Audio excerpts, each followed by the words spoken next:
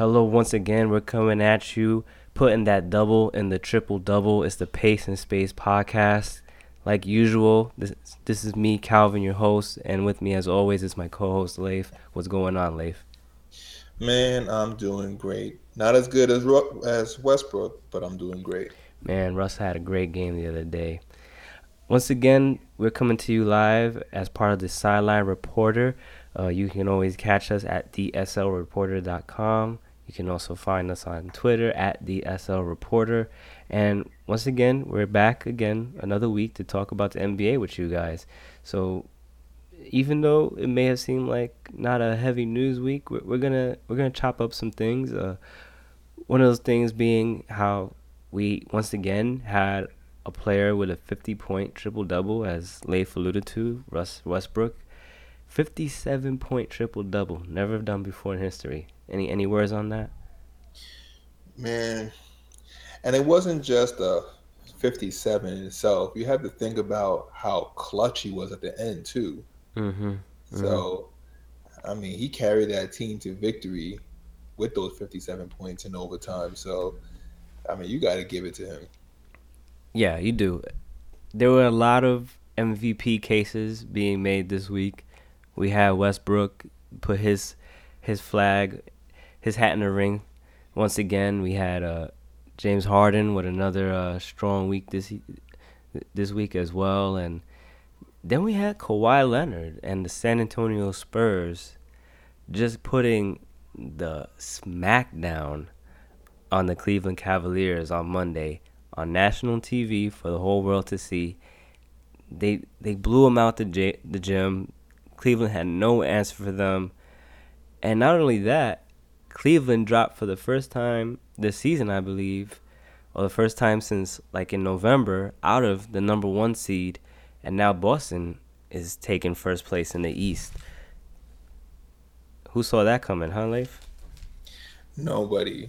But at the same time, if you look at the pattern of what's been taking place in Cleveland, it kind of seems like that sense of urgency is gone. Mm. And when that sense of urgency is gone and you're just playing and going through the motions, I mean, what do you think's going to happen? Especially when you have teams who see you're sliding, see that you're not playing at your top level, they're just going to slide right in. So, not to say that I saw it coming, but I'm not surprised. Mm. Yeah, I think the writing has been on the wall for a bit. They've been kind of playing lethargically as it was. I think a little bit earlier this month, like last week, there was a stat put out how the Nets have more wins in the month of March than the Cavs do. So that was kind of a red flag right there. But, we're going to talk about the Cavs, and we don't want to fall into the trap everybody does where they immediately say, what's wrong with the Cavs? Why are they losing? What's going on? And forget that Boston has done its job to get into first place. Now, my first question to you is, are the Celtics legit? Does getting the number one seed do anything to elevate their chances into coming out of the East this year? Nope. Okay, all right. That was a quick answer. You want to elaborate on that? Oh, you want more? Oh, okay. Let me Yes, give yeah. you some more of that. We do have a podcast to record, so a little Oh, more would be okay. great. A little bit more. I'll give you a little bit more. No, this will not mean that they will come out the East, nor does it mean that their chances of coming out of the East has increased because they're currently in first. I say that because Cleveland is still there. And despite the fact that they're sliding right now, I've always looked at it as any team can beat any team on any given day. Mhm. But when you have to play that team several times over the course of a week or two, that's something that I'm not sure the Celtics are going to be able to do against Cleveland. So Hmm. they might be sliding, they might be going into some teams and not performing well, talking about Cleveland, but I don't want to take anything away from Boston. They're playing great. In fact, not just Boston, Washington's playing great also. Let's not forget them. They are. They're playing very well. This, especially this month, they've come alive. They're really trying to make a statement. So yeah, I agree with you. Yeah, but I don't want to look too much into it. You know, I just think right now, if I had to think about it, I think the Cavs are bored. Hmm. They're bored. I mean, Golden State went through the same thing a few months ago. They got bored. So I think right now they're kind of bored. Their legs are heavy. They're they're a slow team, but they're an older team also. Yeah. But I think once the playoffs come around, once you have to play that same team over and over again during the course of a week, I think that's when you're going to see them back to what we would expect from them. That's fair, and I agree. Even though Celtics may be first in the East as of right now, I wouldn't say they have the best chance of beating Cleveland or have the best chance of coming out of the East. I still think if anyone's going to do that other than Cleveland, it's going to be Washington or Toronto. I think those are still the tougher competitors when it comes to challenging Cleveland in the East. But I will give Boston credit. This was a team that was just scraping for the playoffs like 2 years ago and made it to. They were hovering around 4 or 5 last year, and now here they are on the top of the pile. So that progression has been coming in Boston, especially now with Brad Stevens as coach. He's turned around that team, and I got to give them credit for that. But I agree, like you said, I don't think this increases their chances. It doesn't hurt their chances because if they are able to hold on to the number one seed, they'll have home court advantage all the way through the East, and that's not a bad thing to have. So we'll see what happens, but they aren't actually doing themselves any favors by taking on the Heat in the first round because that is the second hottest team in the East since the All Star break. Yeah, that's a matchup that I would look forward to, but I don't think Cleveland wants anything to do with that. Yeah, they don't. Boston maybe even more so because I think even more than Cleveland they would have a problem with Whiteside's size in the middle. So and I don't know who they're gonna put on Dragic. I mean they're still the better team, but the Heat's gonna be pesky in that first round, either whether it's Cleveland or Boston. That is true. Who's currently in eighth right now? In eighth, The in Pacers. the East, it's a tie between Miami and Indiana for seventh. The Pacers, Raptors. Siri wanted to disagree with you. She surely wouldn't disagree with me right there. So yeah, the Pacers and Heat are tied for seventh, but I think the Heat get the edge, perhaps due to a tiebreaker on that one. So that would actually mean the Pacers are gonna fall into the eighth as it stands right now. Pacers and the newly signed Lance Stevenson. Yeah, they brought him back home. Siri has something to say about Lance too.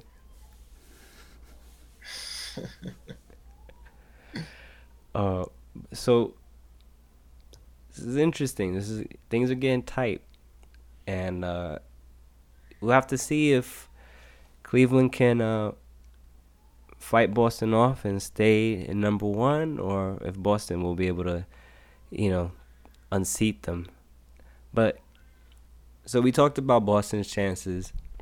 Now we got to talk about Cleveland, because as we started off by saying, Cleveland got destroyed by San Antonio on Monday, and they've been losing a lot of games lately. A lot of games. It was very surprising. Not what you would have expected from a team that's been relatively healthy. I know Love missed most of the month of March, but he's back now. J.R. Smith is back now. They reinforced with Darren Williams, with Larry Sanders, but it just seems like this team is just out of sorts right now, right? Yeah, they don't seem like themselves. And you look at the eye test, they're slow. They're a very slow team. Yeah. I mean, I believe Ramona Shelburne had tweeted out some stats that showed that they were like the slowest team, one of the slowest teams on defense, and if not the worst, not the slowest team, one of the slowest teams on offense as well. And it's showing up in their defense too. They're just not a strong defensive team right now. They're last in transition defense. They're like middle of the pack in half court defense, and overall they're like 23rd. They're in the bottom. They're in the bottom tier of the league in defense this year. And to think that is something that LeBron prides himself in, getting his team to play some defense, and yet look where they are right now. Right. And a lot of people are saying that this is something that can change in the playoffs. They can flip that switch. People have been referencing the 2001 Lakers, how they had a poor defensive rating, but then they turned it on in the playoffs, and that was the same year that the Shaq and Kobe Lakers went 15-1 in the playoffs. But I think this is a little bit different of a scenario. For one, that's an outlier, and I don't know if you want to go by an outlier to say the Cavs are fine, because they're the only team with a defensive rating in the 20s in the regular season to go to the finals or even win the finals. So to use them as like a rule of thumb is kind of tedious. You're borderline. You're really reaching on that one, I want to say. But then too, because a lot of people made this comparison this week, I've seen that floated around, and I do want to say this about the 2001 Lakers. And not just because I'm a Laker fan, just because I want to call it how it is. That team was bad in the regular season on defense, yes, because they were bored. But when you look at that roster, they had a ton of strong defensive players. Shaq, always a good defensive player. Kobe, he was a very good defensive player in his prime, especially during that three-peat. He was all-NBA defensive player a couple times, and he could always turn it up if he needed to. Rick Fox, strong defensive player. Derek Fisher, strong defensive player. Horace Grant, on and on and on. They had the people who could turn it up, or turn it on rather, when it came to defense on that team. When you look at this Cleveland team, I don't see that same thing. Kyrie Irving, notoriously bad defender. He's had some flashes, but he's never been a person where you can point to his body of work and say this person can turn it up when he needs to defensively. LeBron, he can do that. Kevin Love, same thing. He works hard, but he's just never been good defensively. Good rebounder, but that's about it. J.R. Smith, last year in the finals, he picked it up. He did. He picked it up on the defense. But that's not something you have a full body of work to say that he can do night in, night out in the playoffs. Just turn it up whenever he wants. And Tristan Thompson, good defender, but you're playing him in an undersized role a lot of times when he has to play center because he's about, 6'8", 6'9", and you got him going up against those 7-footers. So, and then in their bench, Darren Williams, not a good defender. Iman Shumpert is a good defender, but you lose a lot on offense when he's on the court. Kyle Korver, not a good defender. Channing Frye, not a good defender. So I'm just trying to figure out who are the guys that are going to ratchet it up on defense in the playoffs when they need to lock teams down. I don't know. I have no idea. This is a very different team from last year because, last year they could bring in Deladova. They had, that was a big piece for them, especially on the perimeter defense. Right. He was a tough player. Exactly. He'll expend all his energy on defense, and then he was still able to give you something on offense. Yeah, and I know they didn't play him much against the Warriors, but there were moments where they said, all right, Mozgov, come in. We need a rim protector. We need a big body to hold down the paint for us, and he was able to give them those minutes. They don't have that guy this year. So now we're looking at Shumpert. I mean, Shumpert's good in D. Yeah, he is. So Shumpert, LeBron, Tristan. No, I don't even want to say Tristan Thompson. He's good on defense. He is. He's all right. Yeah. He's not Rudy Gobert on defense, but he's solid. And then you have Kyrie, who has recently said that he's going to commit more to defense. So hopefully that means that by the time the playoffs start, he's ready to ramp it up. So I've you have only him. seen him play good defense on Steph Curry in the finals. That was about it. I haven't seen him do that at any other point in his career. Yeah, and the first time he broke his knee. Right. When he's, we shouldn't be laughing at that, but yeah, when he's playing that defense, that's it. But so I don't know. I don't know. It's not going to be an easy road for the Cavs. It's not going to be like it was before when they No. went against a Hawks team where we were like, okay, really, or a pesky Chicago team who they've always seemed to be going against, but they're not going to have that this year. No. I mean, but Toronto's a lot better this year. Toronto gave them trouble last year. Yeah, they played Toronto last year in the Eastern Conference, and the team actually got better. They've improved where they needed to improve. They have Ibaka now. They have PJ Tucker. I mean, they have guys that are ready for a 7-game playoff series this year. So that's what I'm saying. So they got better. Washington. Washington got better. Think about this Boston, too. They haven't actually played Washington yet in the playoffs because the first year they went to the finals, that's when they faced the Hawks because John Wall broke his wrist against the Hawks the series before, and it looked like the Wizards were gonna come out of that series until he got hurt. right? I remember that. And then last year, Wizards had a lot of injuries. The team was just a mess. They didn't get to the playoffs. So now this year, you got healthy Beal, healthy John Wall. They've got a good coach in Scott Brooks. They're gonna have to look out for those guys. Yeah, and they made some good acquisitions during the trading deadline that they Yeah. needed to make. So you got some more depth on the bench. So yeah, you have to watch out for them. You ain't gonna sleep on them. But and Cleveland just has to step it up. You also don't want to any team can ramp it up come the playoff time, come playoffs. And I'm just thinking about, Miami. No one wants to play Miami. They're just red hot right now. Indy's not scary, so we ain't worry about Indy, but they can always take a game or two. Yeah, they're sliding. They haven't really looked good since the All-Star break.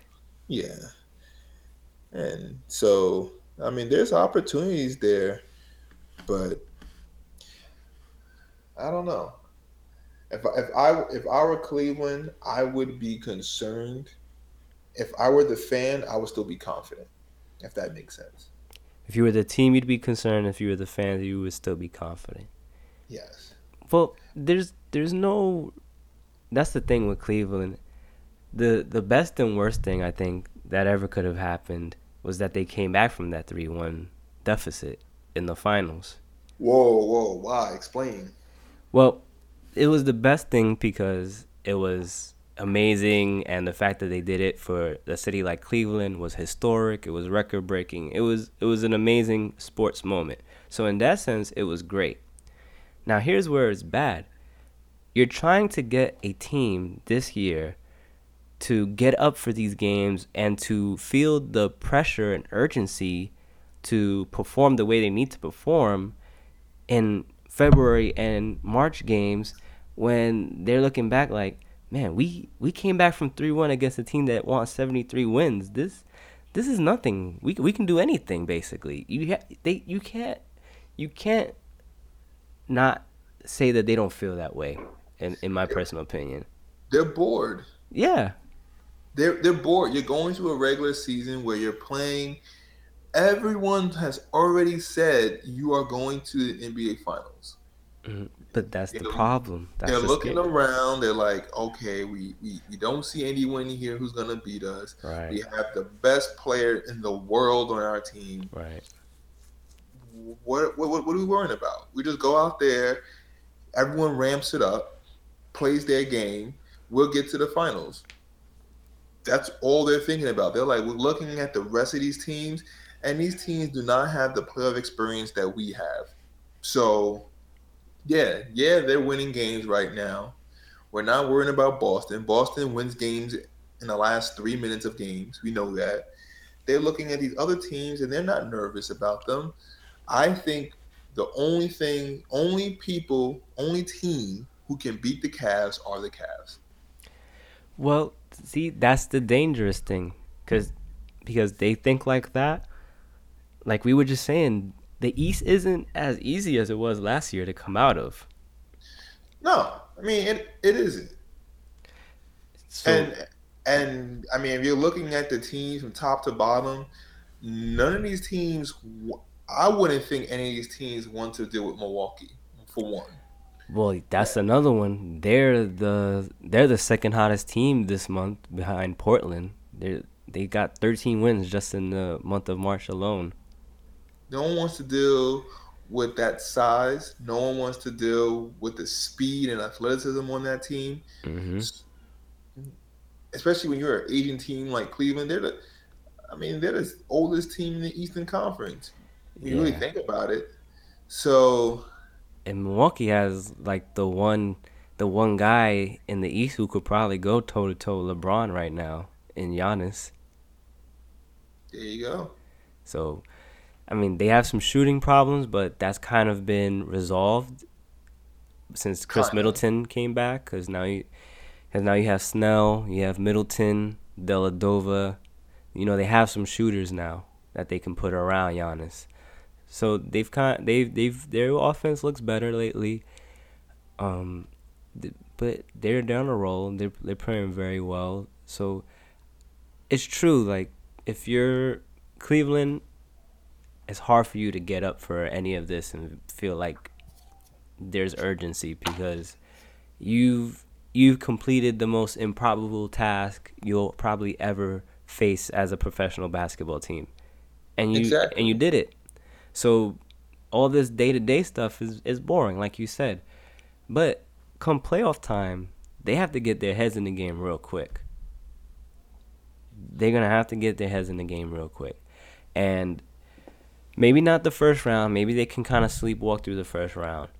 But once they get into that second round, because it's not going to be easy either way. Because if they hold on to the one seed, then they're facing either the Raptors or the Bucks in the second round.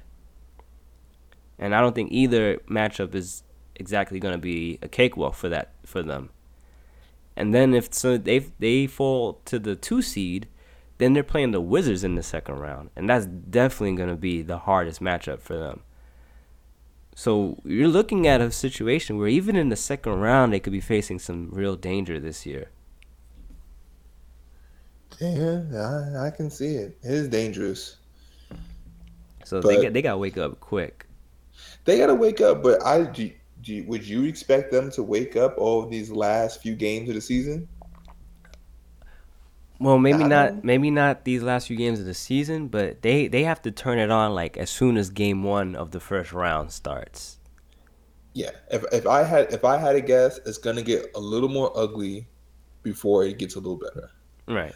And I say, what's gonna if I had a guess, come game one, I think the Cavs are gonna lose. They're gonna get blown out. And then I Wow. think after that, then you're gonna have some sort of LeBron intervention or whatever. Mhm.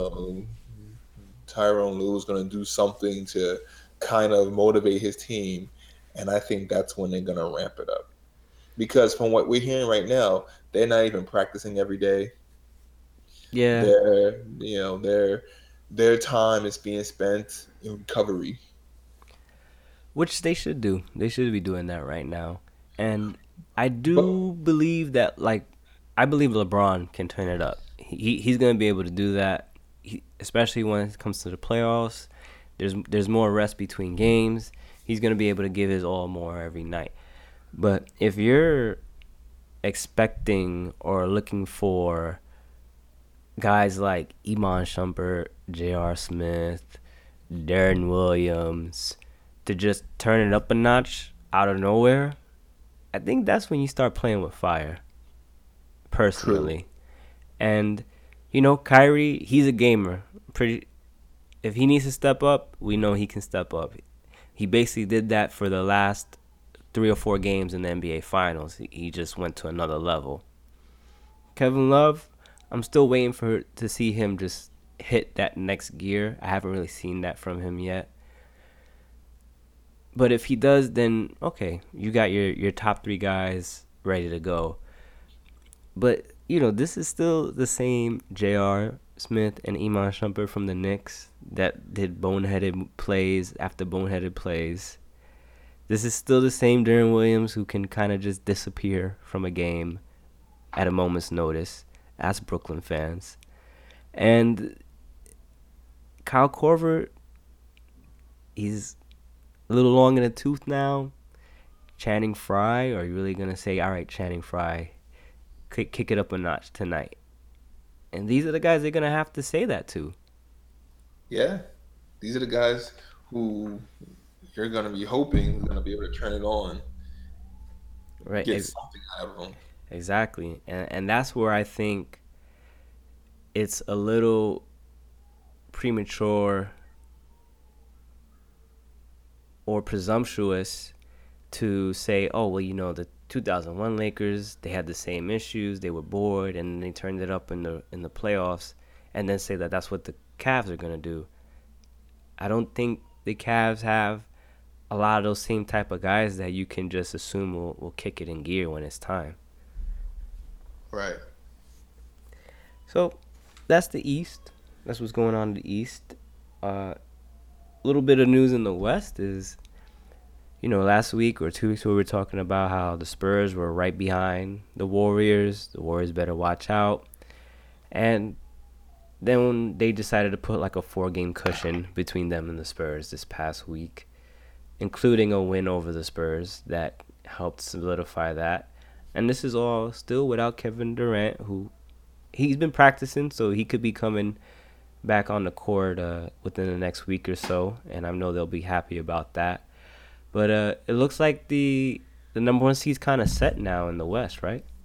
Yeah, it's set. There's nothing going to change right now. It's going to go Golden State, and then after that, it's going to be the Spurs. Right. It's going to be Golden State, then the Spurs. And what has been interesting is seeing how Portland has climbed back into the 8th seed. The other day they took out the Denver Nuggets to take over the 8th seed. Yusuf Nurkic has some kind words for his former team. That was awesome. Said, hope you have a happy summer. That was hilarious. And, in the month of March, Portland, they're the hottest team in the league right now at 12-3, fewest losses. And this is amazing considering they had the exact opposite February. But here they are. They're kicking it into gear now when it matters. And it looks like that Nurkic trade really helped them out a lot. It did. It did. They always struggled with the big man. Right. And we always looked and we saw, like, for instance, we thought Nerlens Noel would be perfect on Portland, and it didn't happen. And so many big men were available. We thought they were going to make the trade, and they didn't. And they just kept saying, we're going to stick with Plumlee. We're going to stick with Vonleh. We're going to stick with Leonard. And these are the players we're going to stick with. And when you think about it, you're like, come on now. Like, you got two studs in your backcourt. Right. You think that you would match them up with someone in your front court, and they never did it. And so that's why it's kind of encouraging to see what Nurkic is doing right now. So yeah, they're definitely hitting a stride now in March, and they're looking more like the team we expected them to be this season. Not the disappointment they've been for most of the season, and it actually makes them a little bit interesting in the playoffs. I don't think they're gonna take the Warriors to 7 or anything like that, but it is interesting to see how they're playing now, looking maybe forward into the future. This is probably a team, if this is their true talent level, can climb back into that 4 or 5 seed conversation next year like they were the last 2 years. yeah, oh no. Because, Clippers, Thunder, Grizzlies, those are all teams that, Jazz, I think they can fight it out with all those teams for that 4 or 5 seed next year. And they'll be a little feisty for the Warriors. Especially Dame can kind of go shot for shot with Curry a bit. So we'll see. Yeah, yeah, It'll be it's going to fun. be a very interesting matchup. I think Portland can probably take one game. Yeah, gentleman sweep perhaps on that one. Yeah, The Warriors could close it out on 5.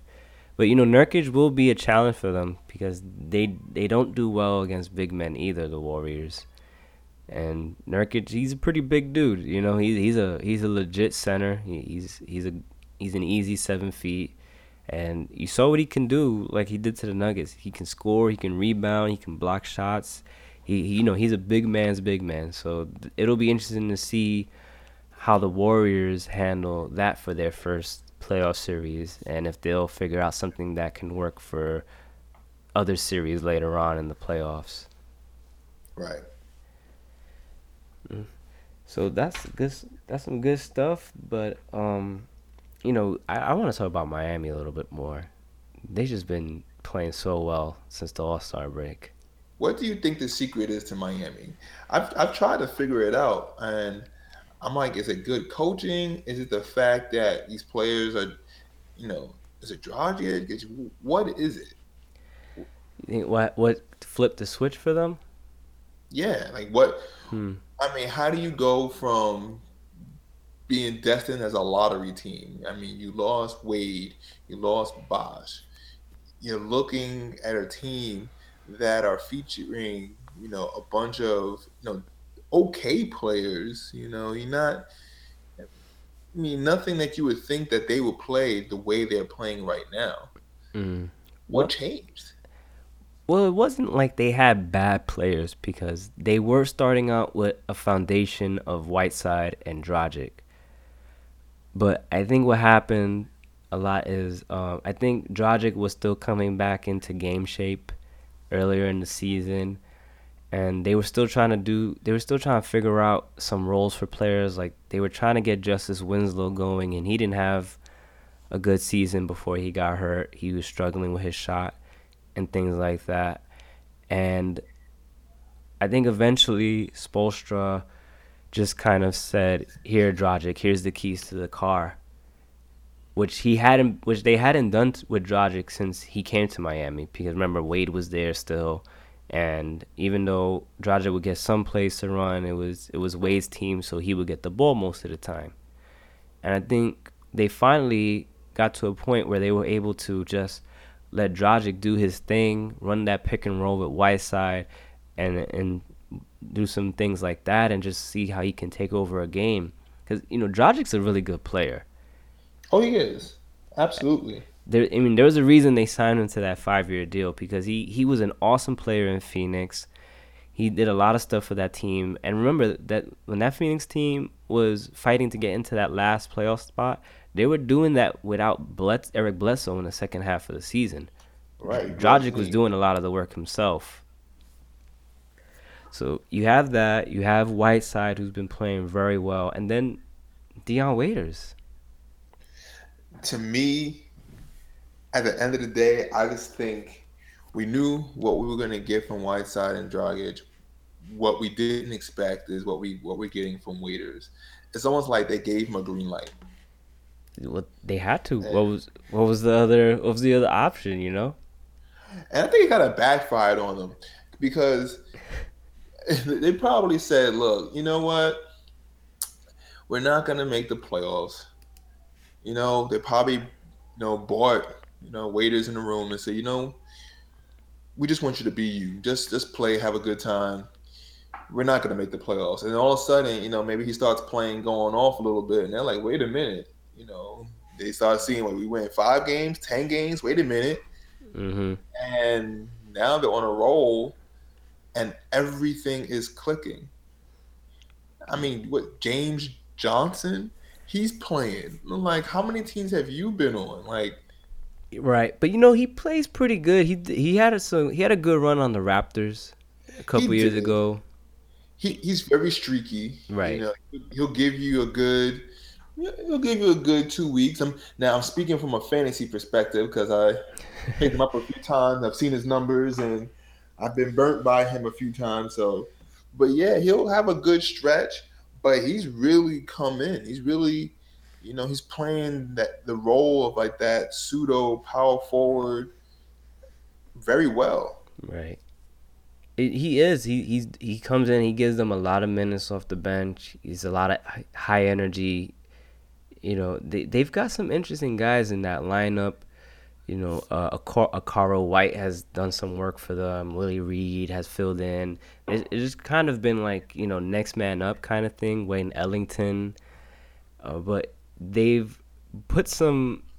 They've invested in a couple guys that maybe not a lot of people would have, like Tyler Johnson and Josh Richardson, and those guys have kind of rewarded them, especially in the turnaround. They've been pretty solid role players for them, and then you have the Dragic Whiteside duo with Waiters now coming in, and he's hitting big shots and really loving the spotlight now that it's kind of been given to him, so to speak.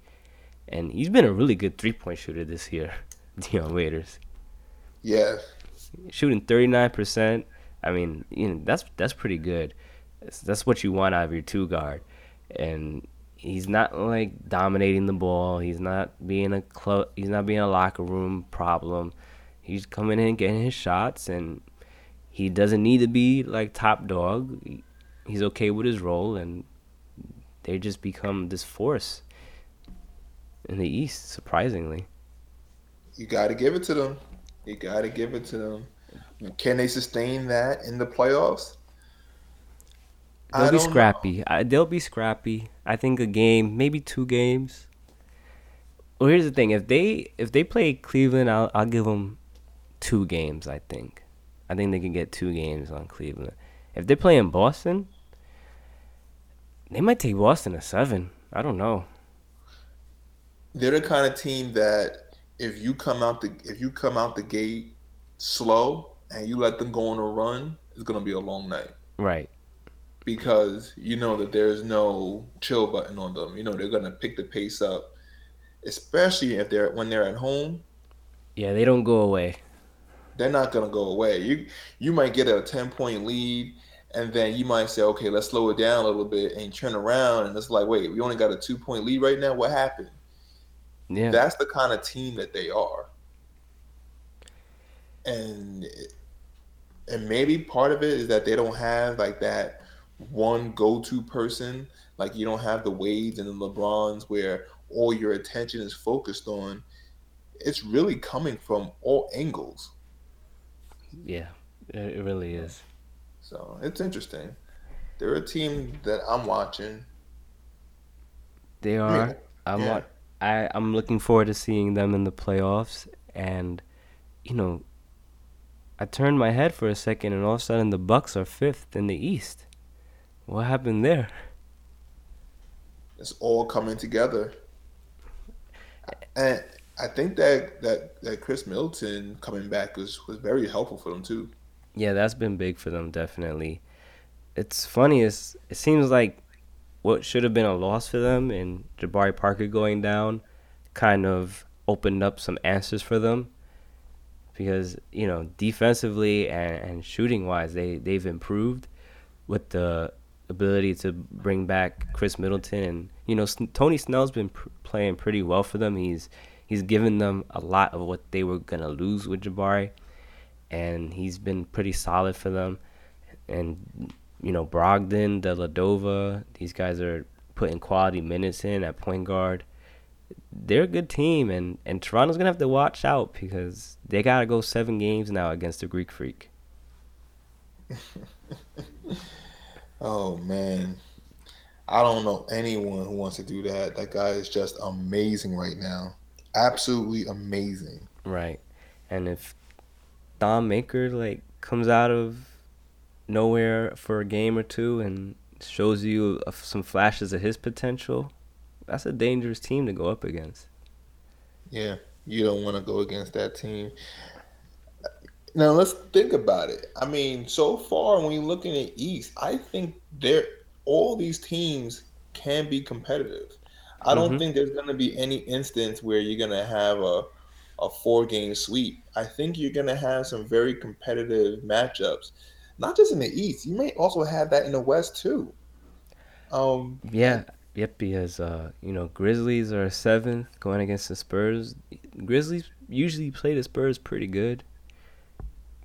right So in the past, you will always say, "All right, this team's going to easily sweep." But with the way the Cavs are playing, the way that you already know Boston plays, especially when you think about how Golden State. I mean, they're on a run right now. I mean, they've gone 9-1 in the last 10 games. They're on a run, right. but we've seen their moments, and they also have to go and incorporate Durant back in the game in the scheme of things. So Yeah, that's true. Although I don't think they're um regretting having to put him back in. They'll be happy to as soon as he's ready. yeah. They it's a lot of questions. You know, Portland they're putting up a good fight right now. I can't see them getting more than one game out of against the Warriors. Oh no. Utah Clippers is still like the tough matchup. It looks like in the West. Utah has the home court advantage now in that one. Thunder Rockets. It's gonna be a good series because you're gonna see Russ and Harden go back and forth at each other. But I think that might be a series where the Rockets kind of win that easily. I don't know. Mm. I can't say that. I do see the Rockets winning.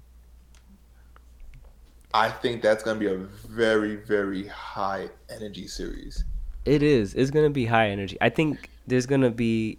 I feel like a lot of those games are gonna be dogfights, but maybe Rockets still pull out the win in like 5 games, maybe 6. Yeah. Yeah. Houston just has too much offense. Oklahoma doesn't have enough offense. It's just one guy. OKC would have to make the game real ugly. But you know what? They are gonna be playing a Mike D'Antoni team, and that's something that has proven to work in the past. If you can just make the game ugly, don't let them play their running gun style, and play a half court set. Mike D'Antoni teams have struggled with that in the past. They have. They have, but He hasn't he had a hasn't had James this Harden. team. Exactly. He hasn't had this team. And in his mind, he's like, look, I'll just throw Patrick Beverly on Westbrook. Have fun. I hope not. I don't want I don't want to Russ see getting that. another knee injury again from Patrick Beverly. Dirty player. Yeah. But I mean, if you think about it, Mike D'Antoni has never had a player like James Harden before in his system, in his offense. Oh no, not at And all. this is like Steve Nash upgraded, pretty much. Oh yeah. Oh yeah. This is a whole different ball game. He's never had this before. But it will be interesting to see if Harden can live up to expectations. He has some things to prove himself this year in the playoffs. This is Remember, this is the same guy that went deer in the headlights in the finals with OKC.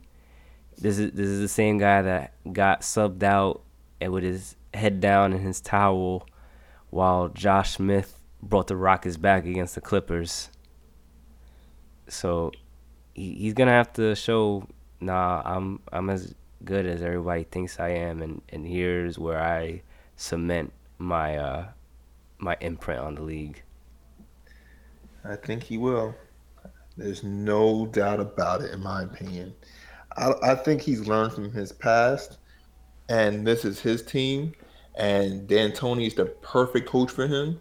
So Right. if you bring all that offensive firepower at one time in one shot, oh man, Yeah, with a bunch of shooters, they're not short on shooting. They're not short on firepower. Definitely. yeah. So I'm not worried about them. I do think that it's not going to be an easy road for them, but it's going to be a very good series. Oh yeah, it's gonna be a good series. You know, Russ isn't gonna go down without a fight, and if he can just get a little more help, you know, if Oladipo can take a step up, got Steven Adams, Cantor, those guys, they could have something. It's not impossible. Remember how Adam stepped up last time, Very true. last year. He He did. stepped up. He stepped up, especially in that Golden State series. Golden State didn't really have an answer for Adams. Not at all. They didn't. He. All they had was a Draymond kick, and pretty much Durant losing the series for them. I'm gonna stand by that. Yeah, yeah. That is true. People expected even bigger numbers from Steven Adams coming into this year because of how good he looked, not just against the Warriors but against the Spurs too. Right. The series before. So yeah, if they can unlock that formula again, they got Taj Gibson now. They still have a lot of. They don't have as much length as when they had Durant and Ibaka, but they still have like maybe 85% of that now that they got Taj Gibson, Steven Adams. They still have Robertson, Cantor. They got a lot of height on that team. McDermott, he's a good like 6'9" too. If he could keep his feet moving on defense, he could help out too. He's a good shooter. So it could be an interesting matchup. You're right. I But we're giving these guys credit, and we're kind of saying if they do this, well, if they we're do hoping. We're that, saying we're putting assumptions. If they could do that, if they could do this, which they is why haven't I done feel it. like it's gonna be 5 games. I feel like Rockets are gonna do it in 5 games because these guys haven't really shown you they can do that. Except Adams. Adams has done that before, and Cantor was really good in the playoffs last year. So let's change it up then. Do you think Westbrook has a 60-point game in Oh one of man. those games? Well, considering the amount of defense Houston plays, it's very possible. But I'm also wondering at this point, is that going to help his team? I don't know. I can honestly see Westbrook averaging 45 points a game Oh for yeah, the series. he's gonna average 40 something points, and he's gonna average a triple double for the series.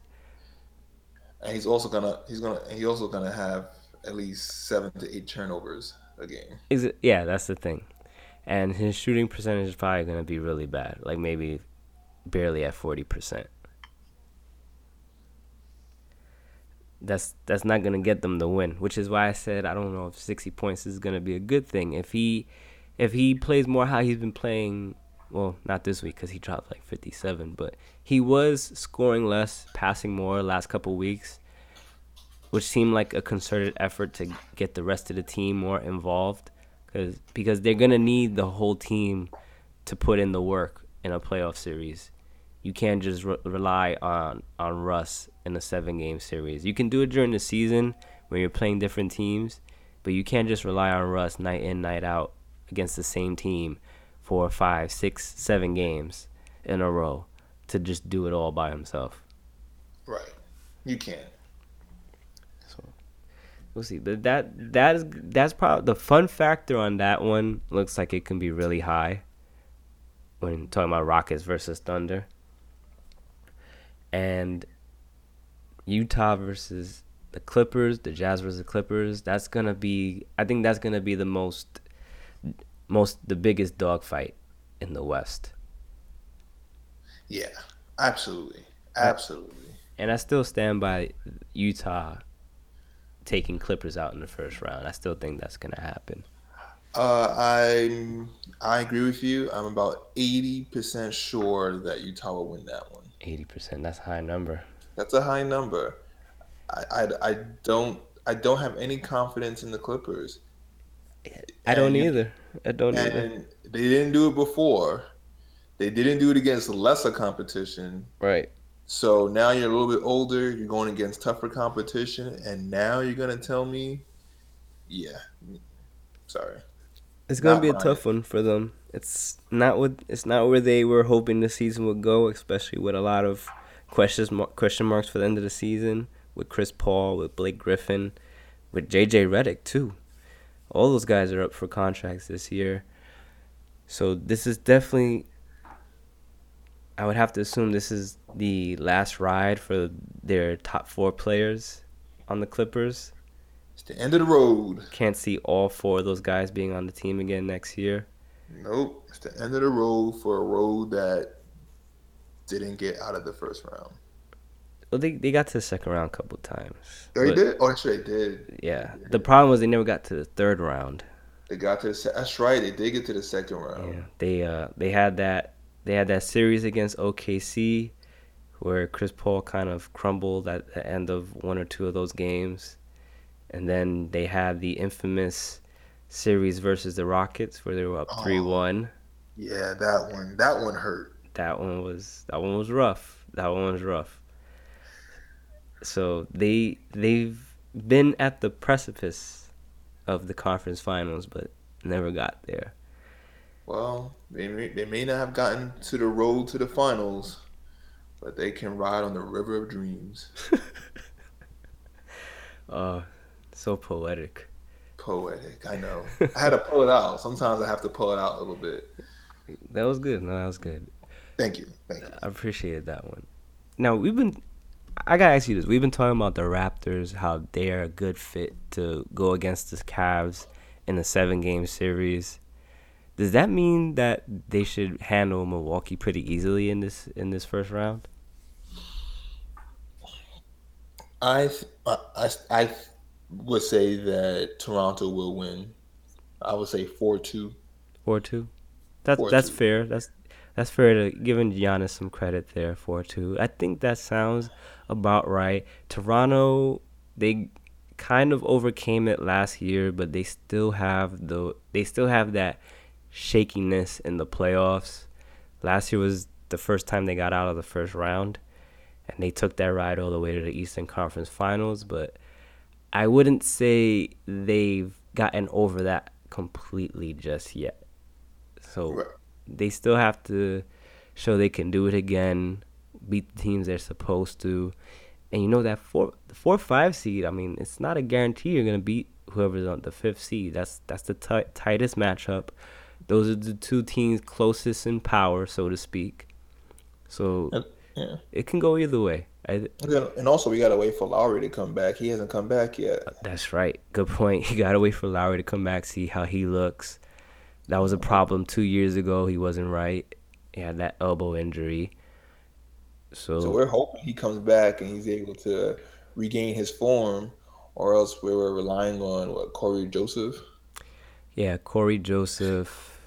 A lot of it's gonna fall on DeMar DeRozan. I think regardless.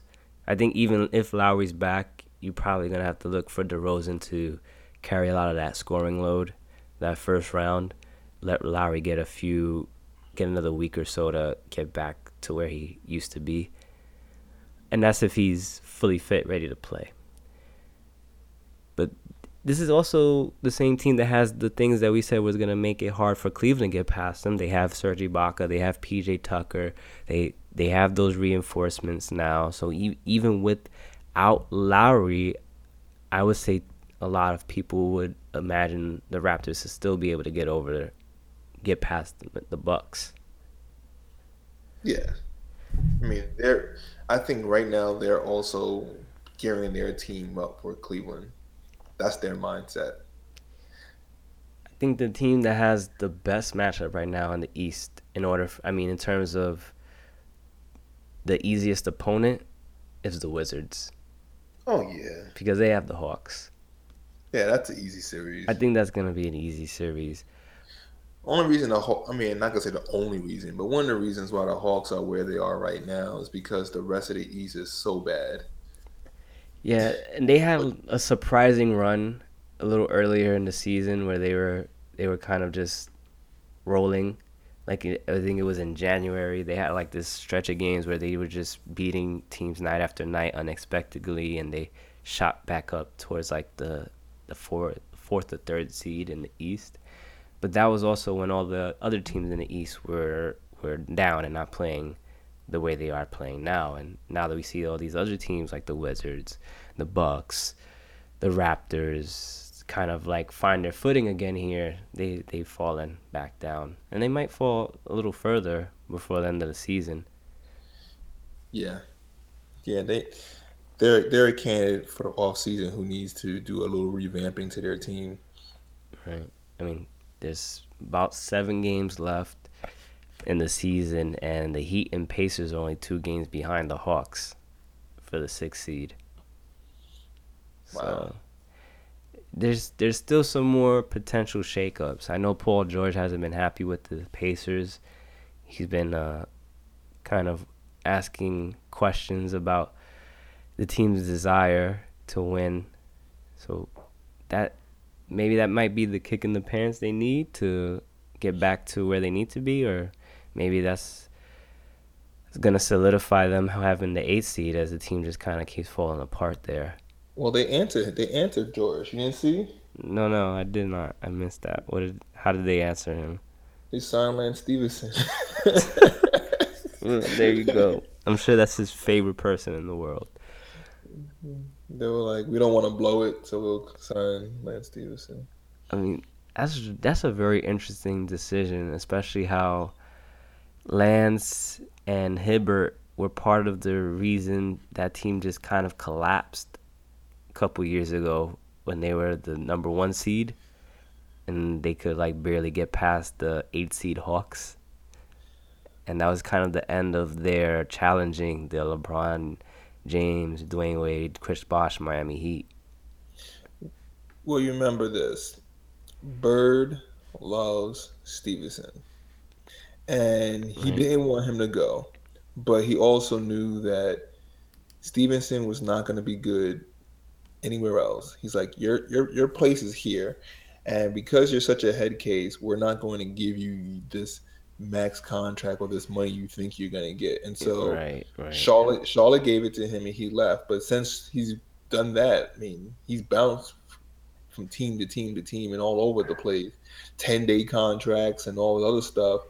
And so he probably went back to, Bird like the prodigal son and was like, sorry, you were right.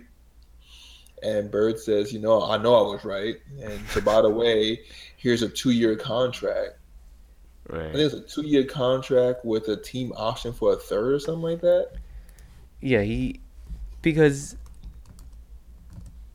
Larry Bird got him back the way he needed him, because the whole reason he was able to get through to Lance Stevenson was because Lance was a 2nd-round pick, even though he thought he was supposed to be like a lottery pick.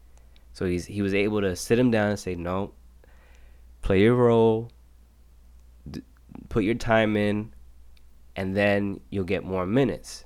And then he built him up slowly.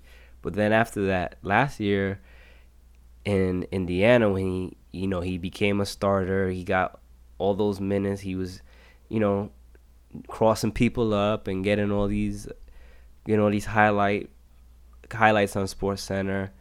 And you knew that contract was coming, and Bird knew. He's like, this is the last guy you want to give money to, because he's not going to stay dedicated once you give him the big paycheck. And that's what happened. He went to Charlotte, did not work at all. Went to the Clippers, did not work at all. He had like a flash with the Grizzlies. It just was not working for him. And Bird knew that. And now Bird has him back again in the perfect scenario. He's been humbled. He needs a job in the NBA, and Bird had him right where he wanted him again, and that's why he put that 2-year deal with the third-year option, so he can lock him in on a contract that keeps him humble, keeps him hungry. Yep, and now you say, all right, so we head to the playoffs, and Lance, what we want from you, and I don't expect him to get a lot of burn, so maybe not. I mean, he's only 26 still. That's the crazy thing about it, right? He's still 26. He's still young. So he's done this. He's really been traveling all around for the past, 2 years, 3 years, just bouncing from team to team. Yeah. So it's only been 3 years since he's been on indies, and now he's back, and now maybe he looks at it and says, you know what, you were right all along. I had a good thing going here. I mean, he was a nightly triple double threat, He and was. now he's a Shaq and a fool threat, and it's like Well, so. he was always a Shaq and a Fool nominee. Yeah, but at least he would have been on. He'll have a highlight on Sports Center, and then he'll be on Shaq and the Fool. Now it's like you see clips of him falling on his face, throwing the ball out of bounds. Right, right. Yeah, You it's been know, a rough road for him, man. my phone blowing up because he got another 10-day contract, and and the thing is, every team he went to in those 10-day contracts, they were playing him. Mm-hmm. So they were like, "You have something to offer us, but we don't want it more than 10, 20 days." That's because they didn't want the attitude that came with it. Right. Most likely. I think they felt that once they gave him that money, that he was just gonna go crazy. That Mm-hmm. Yeah. you're being nice now, but once you feel that you're in, that's when you start getting lazy. But hey, I hope it works out for him, and I hope Paul George likes his gift. Right. I mean, like you said, still only 26. He's the same age as Paul George. They're the same age. Yep.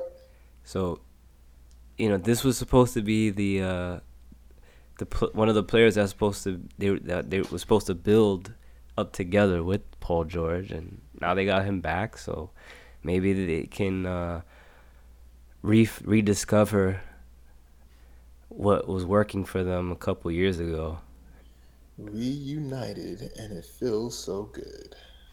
But I would sing that a little bit better, but no one wants to hear my voice. It sounds really bad. oh no, we all need the velvety pipes of Leif Bryan in our lives from time to time. Well, maybe next time I'll hit a tune for y'all. Well, you heard it here, guys. There's gonna be some singing. Check back. Just a little something to get the fans interested for next week. Gotta drop in that little surprise for them. But there's been, like you said, it wasn't much to talk about, but we got a good show in. We talked about a lot of things. Talked about the East, the West. Talked about Lance Stevenson, which I know was you were just dying to get that off your chest. So now we got that in.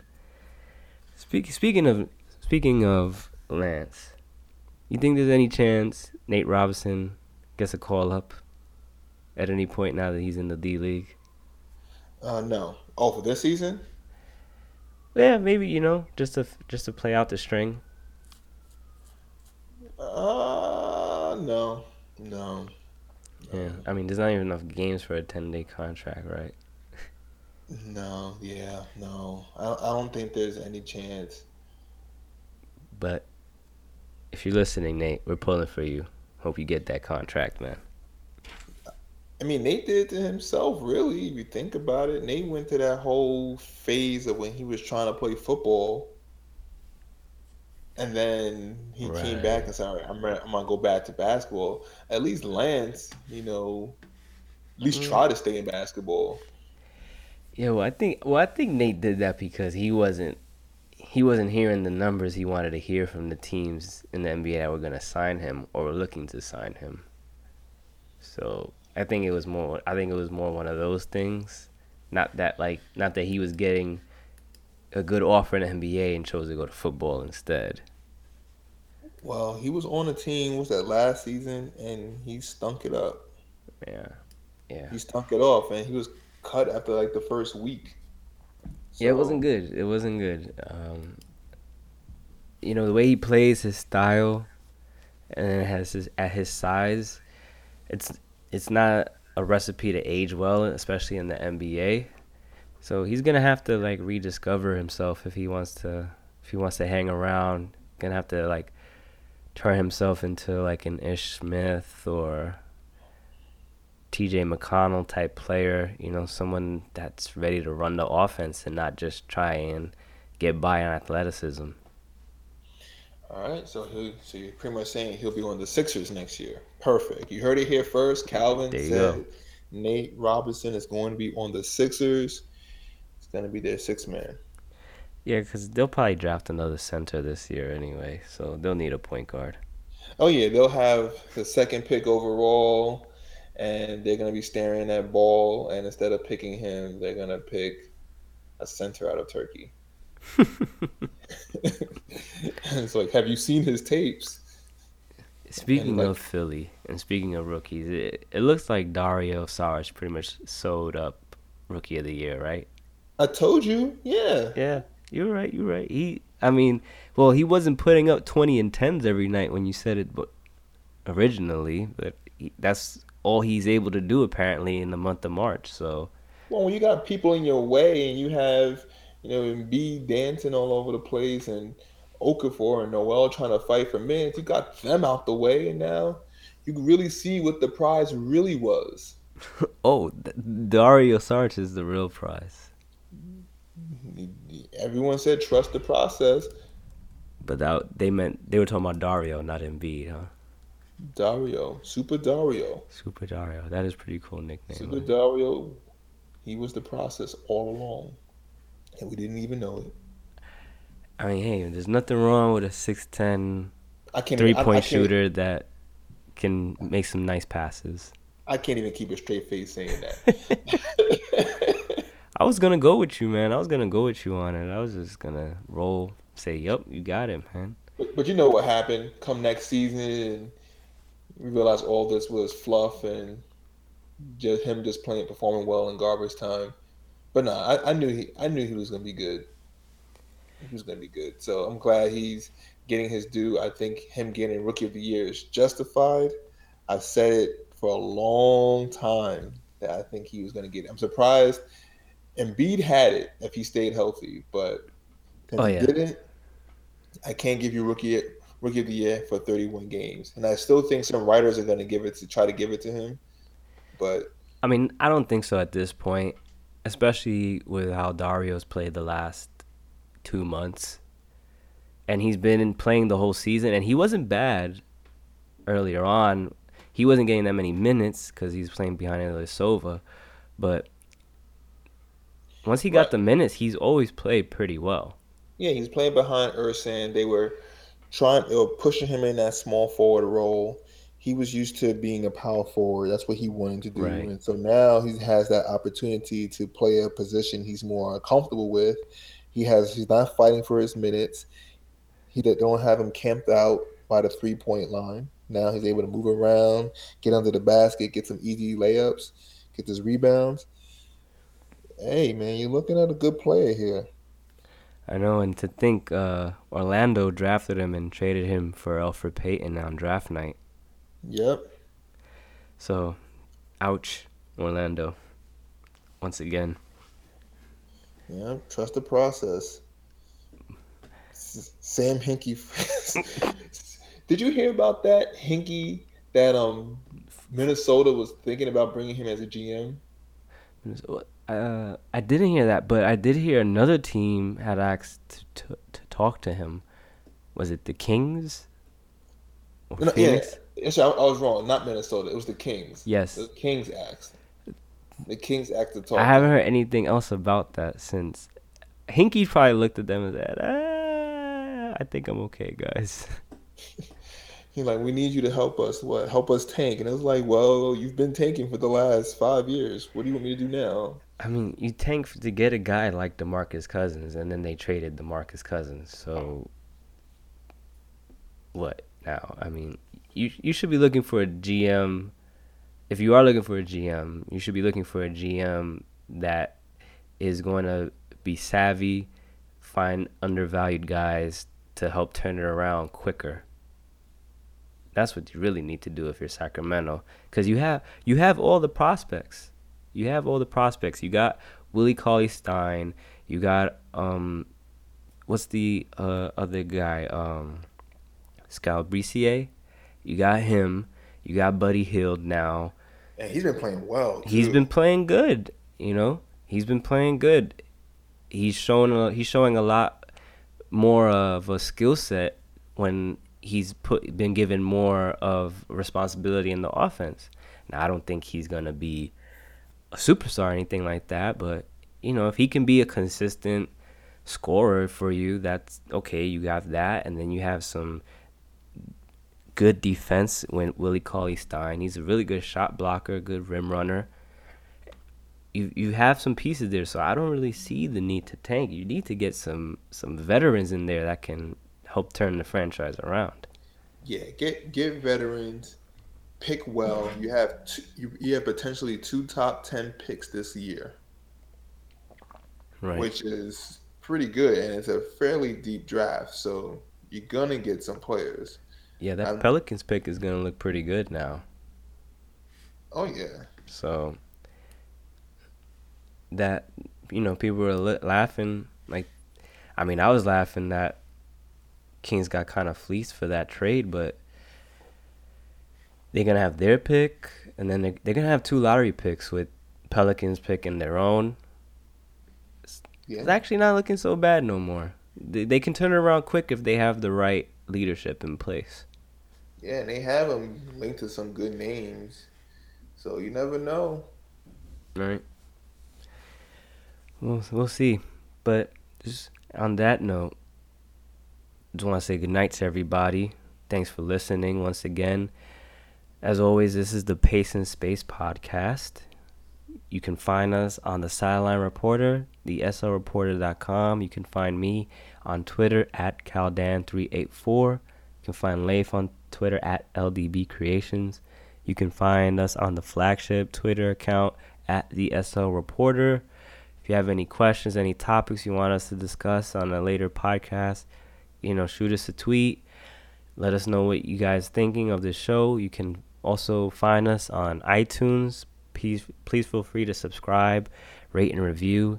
You can find us on SoundCloud. We're also on Stitcher, and we're on Google Play as well. So if you like hearing us, let us know about it. Tell us what you guys are thinking. Any ideas, we're open ears as always. Really want to see what everybody's been thinking about the show. Leif, you got any final words for us tonight? No, just all I want to say is I want to thank everyone for listening. Calvin said it best. If you want us to hear us talk about something, please let us know. And we enjoy doing this, so we want to keep giving you some of the hot topics, keep talking about it, give you something to talk about, and we want to say thank you for listening to us. Yeah, right. Perfect. Couldn't have said it better. All right, everybody. Good night, and listen to that beat drop.